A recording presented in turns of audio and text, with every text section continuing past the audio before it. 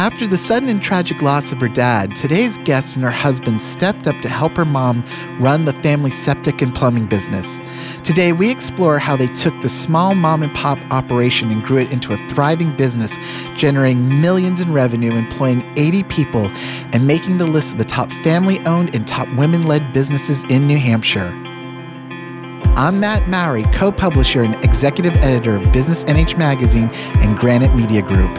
And I'm Christine Kerrigan, co-publisher of Business NH Magazine and chief creative officer for Granite Media Group, and welcome to BizCast NH.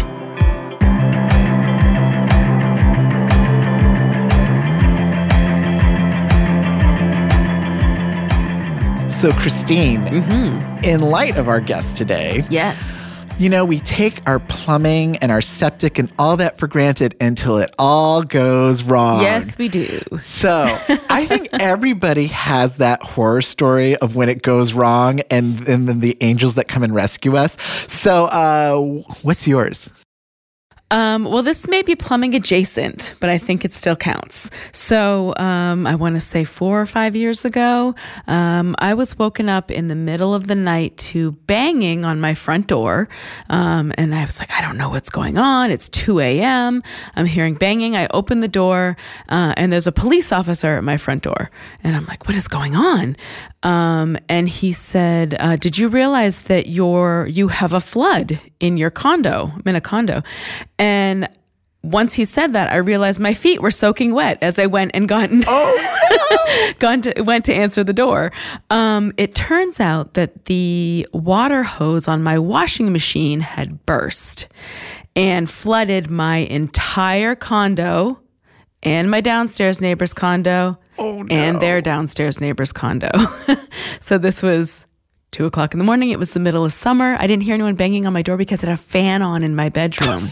So I don't know how long it had been going. The fire department showed up. I had lots of firemen in my house. They were cleaning up, and they asked for all my towels, and they were helping me clean up the water in my kitchen. Well, I mean, there's an upside. You got a bunch of burly firemen in your what are you going to do? It was the middle of summer, But since that day, I mean, I've got the steel reinforced hoses now on my washing machine and everywhere else in my house. And I have a little bit of PTSD, I want to say, when it comes to water.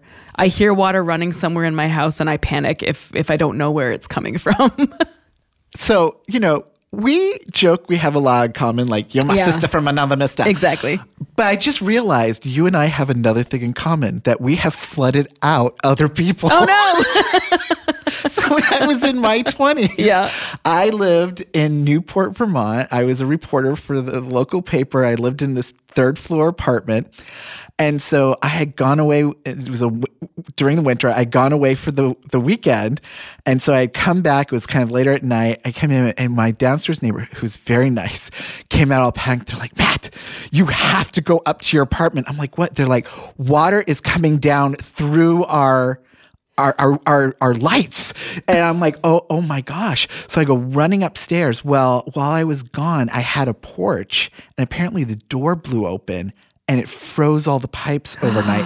Luckily, it happened just like probably 20 minutes before I arrived, but that was still plenty of water come down. And the landlord hadn't been able to come yet to shut off the water. So I'm like, I had water in my bathroom. I'm like shutting everything down.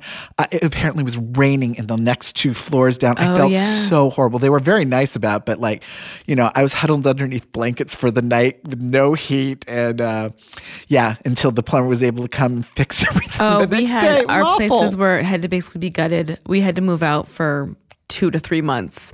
And my place and the people below me, we basically down to the studs.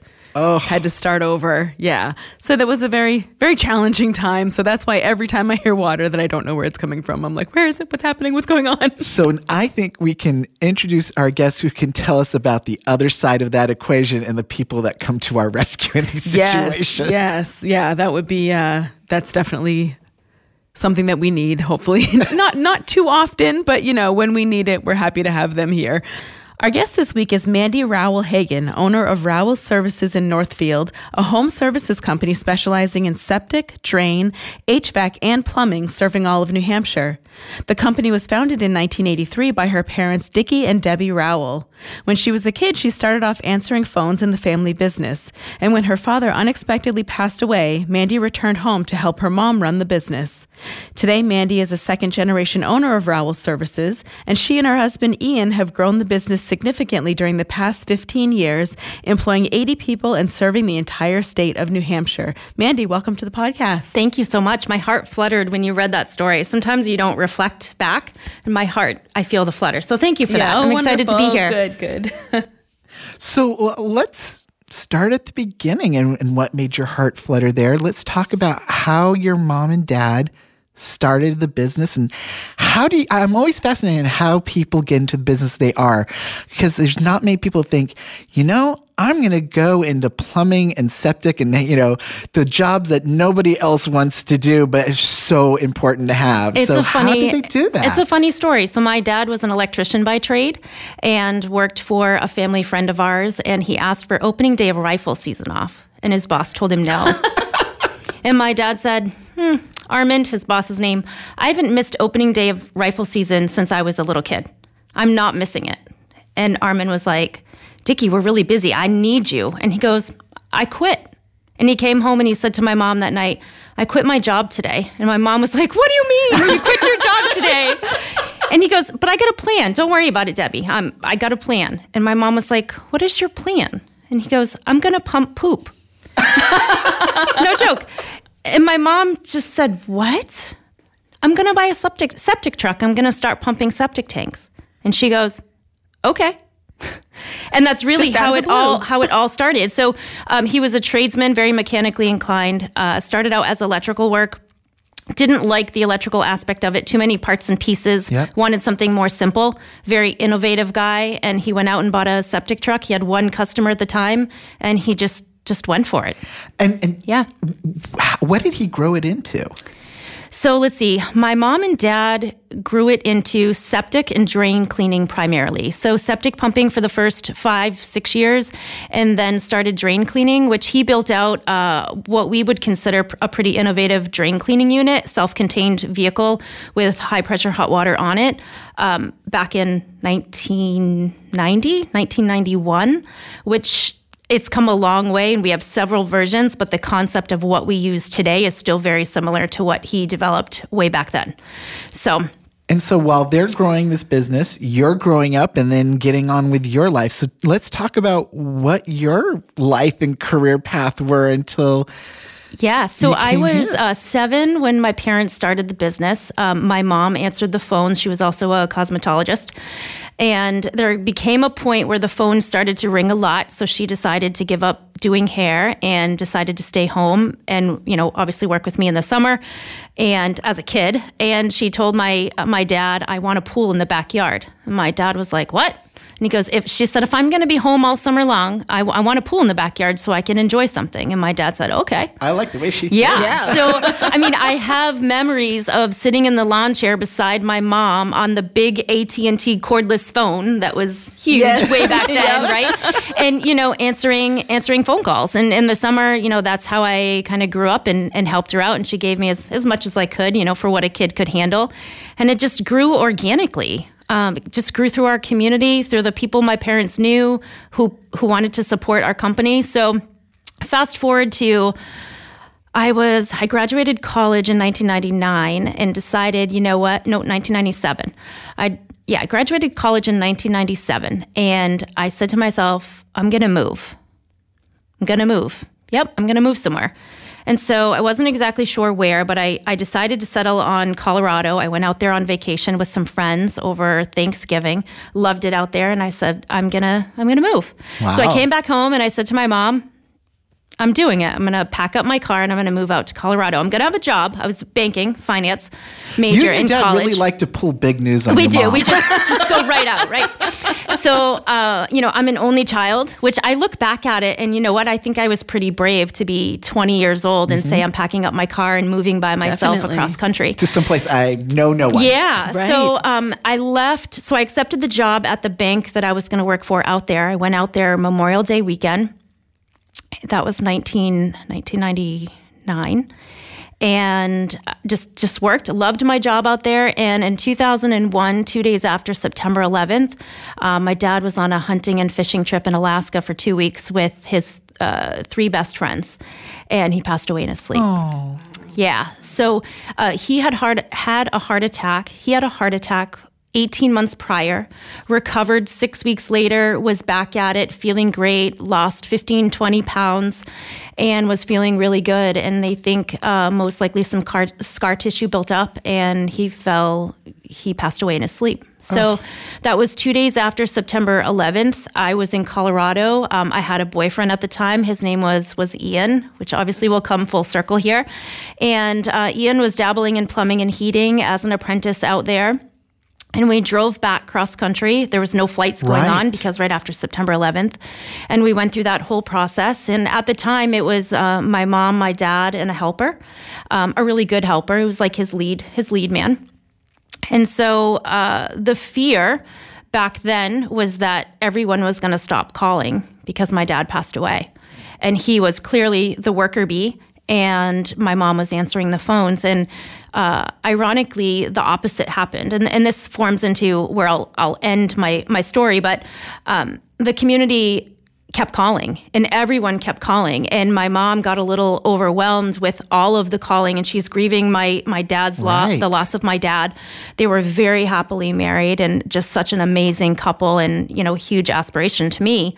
And the community just hugged us. And my dad's friends, and I'm always so grateful, and I do say it to them every time I see it. So I hope they listen to this and understand how grateful I am for the opportunity that they gave us. But they helped us nights and weekends, and just really stood by us and supported my mom. I went back to Colorado after my dad's funeral, and kind of just settled in a little bit, got back to work, and about a year and a half later. Ian and we got engaged and we got married in 20. Oh gosh, don't tell him I can't remember. Sorry, we got off the hook. I know. We got married in 2022, and then we decided at that point, Mom needed some help with the business. She was going through some challenges with some of the employees, a couple of the employees that she had. One of them decided to go out and purchase another local septic company, so that was her lead guy. So we said, you know what, let's go back and let's help Mom. Being an only child, I knew I would have kids, and I would want to be close to my mom anyways. So we packed up everything. We moved back to New Hampshire and brought my husband with me, and we just kind of dug in and got to work. And that was 2002, you said? That was 2003. We moved back. Okay. Yep. Yeah. So we got married in 2002 and then moved back to New Hampshire in 2003. My husband studied for his CDL test in Denver before we moved back. So he came back to New Hampshire with his CDL. And he literally just jumped in a truck with a gentleman who was a helper that had helped us out over the years. I think Gene was, 74, 76 years old. And they just went to town, and Mom and I started to work, and it just... Was there any trepidation about coming back into the family business? It's not something everyone chooses to do. Great question. If it wasn't their dream. I don't think I had enough time to think about it, to be honest. It was just the calling of, this is what we have to do. And, I say this every day that Rowell's is the last little piece I have of my dad. And so the fact that I can make him proud and live his legacy, it's pretty special. Yeah. So let's talk about making him proud, because I imagine he's looking down and very much filled with that.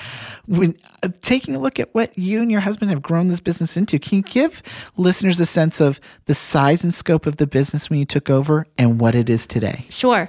When we took over, we were a little less than $1 million in revenue overall. It was primarily septic and drain cleaning. It was about 2017 we got to a point where we made the decisions up until that point off of our common sense, which I guess isn't a bad thing. But I was getting to the point where I wasn't sure. I was like, I don't know if I should pull the trigger. I didn't really have any guidance. I was just going off of, numbers I could figure out on a spreadsheet. Didn't really have metrics to follow or guidelines or anything like that. And so about that time, we had grown probably to 6 or 7 employees. And in the septic industry, in the drain cleaning industry, it dies off a little bit in the winter. People aren't pumping their septic tanks if the ground is frozen. It's just not a common practice unless they're having an issue. So we were noticing the business was cyclical. So it was really busy from April to November, December, and then it would die down. So we were toying with the idea of what could we do to offset the seasonality of it. So we ended up taking on, we did a couple of key things. One, we joined a business group that is like-minded individuals to help with mindset, motivation, process, and we joined that group and we decided, let's look at some other trades that can help offset different seasons. And this was the CEO Warrior group? That was CEO Warrior. Okay. Yep. And so we joined that group and we grew really, really fast. And what was it about joining that group that helped you? What either advice, data, what did they provide to you that helped you spur the growth of your company? Sure. Looking back, we were with CEO Warrior for close to 5 years, maybe a little bit long, 5 years. And it was all mindset for me. I had to believe in myself that I could grow something of substance and not be afraid. So it was very much about growing revenue, buy more trucks, keep going. But there's a lot of good processes built in with that. And in the peer group that we were in here in New Hampshire, you can't always call your competitor in the same town and ask them questions, right? But you can, when you're in a business group like that, you can call somebody that's in a different state who's been through the same situation. And so the peer group that we had was really strong in that we could play and learn off of each other and avoid making the same mistakes that they made 2 or 3 years ago. So when we got into the group, we were one of the smallest companies in the group, and then we just continued to grow. So 2018, we did it a little bit backwards. I would not do it the same way as how we did it, but we decided to add plumbing, HVAC, and electrical all at the same time. Wow. And in addition to septic and drain cleaning. And we'll be right back. Are you looking for quality networking in a fun environment? Join Business NH Magazine for the return of the ultimate Biz NH Bash at the McAuliffe Shepherd Discovery Center in Concord on March 28th. Meet leaders from New Hampshire's 2023 Top 100 Private Companies, top women-led businesses, top family-owned businesses, and New Hampshire's startup stars, plus the 40 influential leaders in New Hampshire as featured in the January issue of Business NH Magazine. Enjoy delicious appetizers and cocktails, explore museum exhibits, take fun photos in our photo booth, and mingle with the stars of New Hampshire business while gazing at the stars. For more information, visit businessnhmagazine.com/events. Sponsored by Northeast Delta Dental, Merchants Fleet, Eversource, Ledyard National Bank, and UHY Advisors. And we're back with Mandie Rowell Hagan. So we were just talking about you growing the company, adding on a lot of services all at once. What were the challenges you encountered in doing that, and what were the successes what were the rewards you reaped eventually from that? Great question. I would say the challenges, and I hate to call manpower a challenge because it's something that you just have to focus on. People can complain, I can't find employees. Well, if you say that, you're right, you can't. So I've always looked at it a little bit differently. We're always interviewing for people. Back in 2017, I think some of the key, I'll share the mistakes I made. Maybe it will prevent somebody else from making the same mistake. That would be wonderful because I think we need to share more of our mistakes in businesses because we assume if you're successful, you did right the whole time. No, we did not. We learned from our mistakes, and that's where we got. The line doesn't go up all the time. No, it does not. It has its ups and downs. No, it does not. What were some of the mistakes you made? So like I said, we launched plumbing, electrical, and HVAC all at the same time. I don't know anything about HVAC. So looking back at it, I would have picked one trade, which would have been plumbing, and then I would have grown plumbing. And then that would have morphed into, okay, let's get into HVAC, heating and air conditioning, and let's grow that. But instead, I kind of just threw everything in the bucket and said, yep, let's do it. We're going to blow it up. So that was a challenge. It was a leadership challenge that we had, a sales challenge, lack of knowledge challenge, you name it, and there was challenges. I basically ignored the HVAC department or side of my business for 3 years too long. So then we made some really key strategic changes about 3 years ago, basically started over from scratch. Wow. And that honestly was the best thing that we did. So I ended up finding a great leader who had the experience we needed, entrepreneur by spirit, but I don't think he didn't want to be the business owner, but he wanted to build something. So we gave him that opportunity to get in there and build it. And he's doing a really, really phenomenal job. So I've turned a department that I really didn't enjoy or like at all to one of the funnest, actually. So it's been the most rewarding thing is watching my team be successful. What did you go through as a leader in that struggle? Because it's hard when you start something you think is going to be successful, and then when it's not turning out to be, at some point you have to face the music, right? So you could have easily just said, "We're scrapping it. Done. I said it so many times. So what made you? So what was the mindset you had to go through? One, to accept things were not going the way they needed to, and then two, go, we're not scrapping. We're going to reboot. I think our ability to not give up on something. At that point, we had been into it for close to 3 years. We had bought the trucks, we had bought the equipment, we had bought the material, the tools. We had a lot of the resources. We had huge investment in it. We have 30,000 customers. And the fact that we can offer another service for our customer, I couldn't give up on it because I knew it was right there. I knew it was so close. We just had to keep going. So it was the mindset that I learned in CEO Warrior, just don't give up. And I blame myself because I just didn't put enough emphasis or focus on it in the beginning like I should have. And so where does that part of the business at, and where's the business overall? Yeah, so we're going to close out this year at about 15 million. Wow. Yeah, so we've grown a lot in the past few years. There's 86 of us total.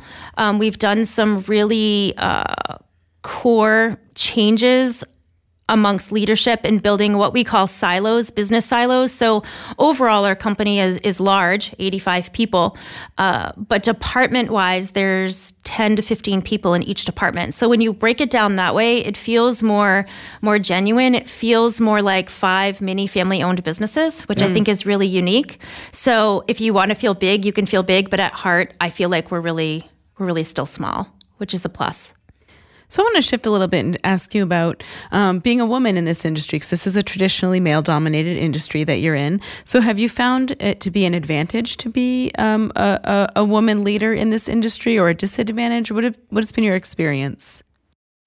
I don't have an answer to that either way. Mm-hmm. I've never felt discriminated against. I've never felt like I've had an up because I've been a female. I think I've always gravitated, when I was a child, my friends were boys. I think I've always gravitated towards men, but I have so many amazing business leader women friends. I've never really thought about it. I love playing in a man's world. And I think that's great. It's actually, I really like to hear that. I think that's great. If it's a non-issue, I think that's a wonderful non-issue thing. For me. Yeah. I think all of my people respect me for me, and I treat them how I would expect them to treat me, and knock on wood, I've never had any issues. That's great. Yeah. I love it. What has been key to the success that you've experienced? Because, you've taken a family-owned business literally from a mom-and-pop shop to a $15 million business. That's a phenomenal feat. The key is taking care of our people. Mm-hmm. Like going back to my dad's story, when the community hugged us and surrounded us, and really the community helped us succeed and be successful. So as we continue to grow, our responsibility to our community is to hug our community and help our community. And it grows on us as we continue to grow. It's our responsibility to take care of our people in our community. So when I look at it, and I'll be honest, I try not to think about it too often. If I take 85 employees times an average family of 4, we support over 300 people in our community. And that's huge. Like the pressure that weighs on Ian and my heart every single day. So taking care of our people has been key. I will talk to every single one of my employees. I know every single one of them by name. I know many of the wives' names, the kids' names. Like I like to be involved in their life. It's obviously gotten harder as we're growing so quickly, but really making sure that they're feeling supported, cared for. It's really just all of the basics. People want to do great things for people that support them. And so I'm always curious about this. Toilet humor is the height of my family. What is the weirdest thing in plumbing and heating that are plumbing and septic that your employees have had to fish out of a pipe? Oh my gosh. I'll tell you 2 quick stories. Yay! Okay. So this was my dad's story. Oh boy. This is bad. You can share with us. Okay. So my dad goes to this house and he didn't have any teeth, and he was missing his dentures, and the gentleman had a little too much to drink the night before, and threw up in the toilet and lost his dentures. Oh no! Yes, and he was on a septic tank. Oh no! So my dad was there to collect the dentures. So my dad dug up the septic tank. Oh, I'm not sure this is appropriate, but I'll say it. My dad dug up the septic tank. And needless to say, my dad found the dentures in the septic tank. So my dad used the sewer spoon and scooped them out for him. And he took his dentures and he walked over to his garden hose. And he rinsed it out. And he put them back in his mouth. Wow. I don't think there'll be a single story ever told on this podcast that will top that. I know. It was bad. Second quick story. We were doing some maintenance on one of our trucks, our pumpers, and we found a wedding ring. Oh, wow. Yep, we found a wedding. We tried to research it back to see where maybe it came from, and we advertised it. WMUR came. We were hoping to locate the owner, but no luck there. We had a woman, this was probably 4 or 5 years ago, showed up at our office crying hysterically. Oh my gosh, what's the matter? She was at the car wash down the road and she was washing her car, and her significant other, her spouse, just passed away, and she had lost her wedding ring down in the grate of the car wash where all the water drains. And so our guys went running over and they were able to retrieve that. So that was pretty special. So yeah. So finding that, when we found that wedding ring, we also found a matching pair of diamond earrings. Oh, wow. Which to find 2 of them is crazy. Yeah. We did. I couldn't believe that we found it. What was going on at that house? I don't know. It's hard to find a matching pair in your own house sometimes. I know, for sure. So yeah, we see everything. So what does the future hold for this company? Where do you want to continue to take it? Where do I want to continue to take it? I say every day, we're just getting started. I tell my people, we will grow Rowell Services as big as we can, as long as we have the great manpower and the great people behind us to do it. And it has to be fun. And what are the lessons you take from growing up with your mom and dad and watching what they grew that you continued? What's the legacy of what they provide you growing up and in the business that you carry forward with you? Like I said, I think just knowing, I honestly think my dad would think I was crazy. I don't think my dad ever envisioned Rowell's to be what it is. So I do think that he would be really, really proud. So that makes me really happy. Like, it is the last little piece that I have of him. From a personal note, the love that my mom and dad had for each other, it's just remarkable. So that for me personally is what I live up to. And my husband is very, very loving, and we have a great relationship too. So I feel like we're doing it all. Like, we're working really hard. We're having fun. We overcome challenges. We work together. We're growing a great team. We're helping our community. Like, what else do you need? Our kids are healthy, like happy. And I don't know where you can add to that. I know. I I think- just That's a great place for, I think, us to end our interview. We haven't been perfect along the way, but if we screw up, we fix it. It's just, you just keep moving every day. Absolutely. Well, this has been a great chat that we've had today. We appreciate you coming in. Mandie Rowell Hagan, owner of Rowell Services in Northfield. Thanks again for joining us. Thank you so much. Thank you for joining us today. If you enjoyed the stories and information you heard on today's podcast, find more by subscribing to Business NH Magazine or visiting businessnhmagazine.com. I'm Matt Mowry. And I'm Christine Kerrigan. BizCast NH is a production of Granite Media Group.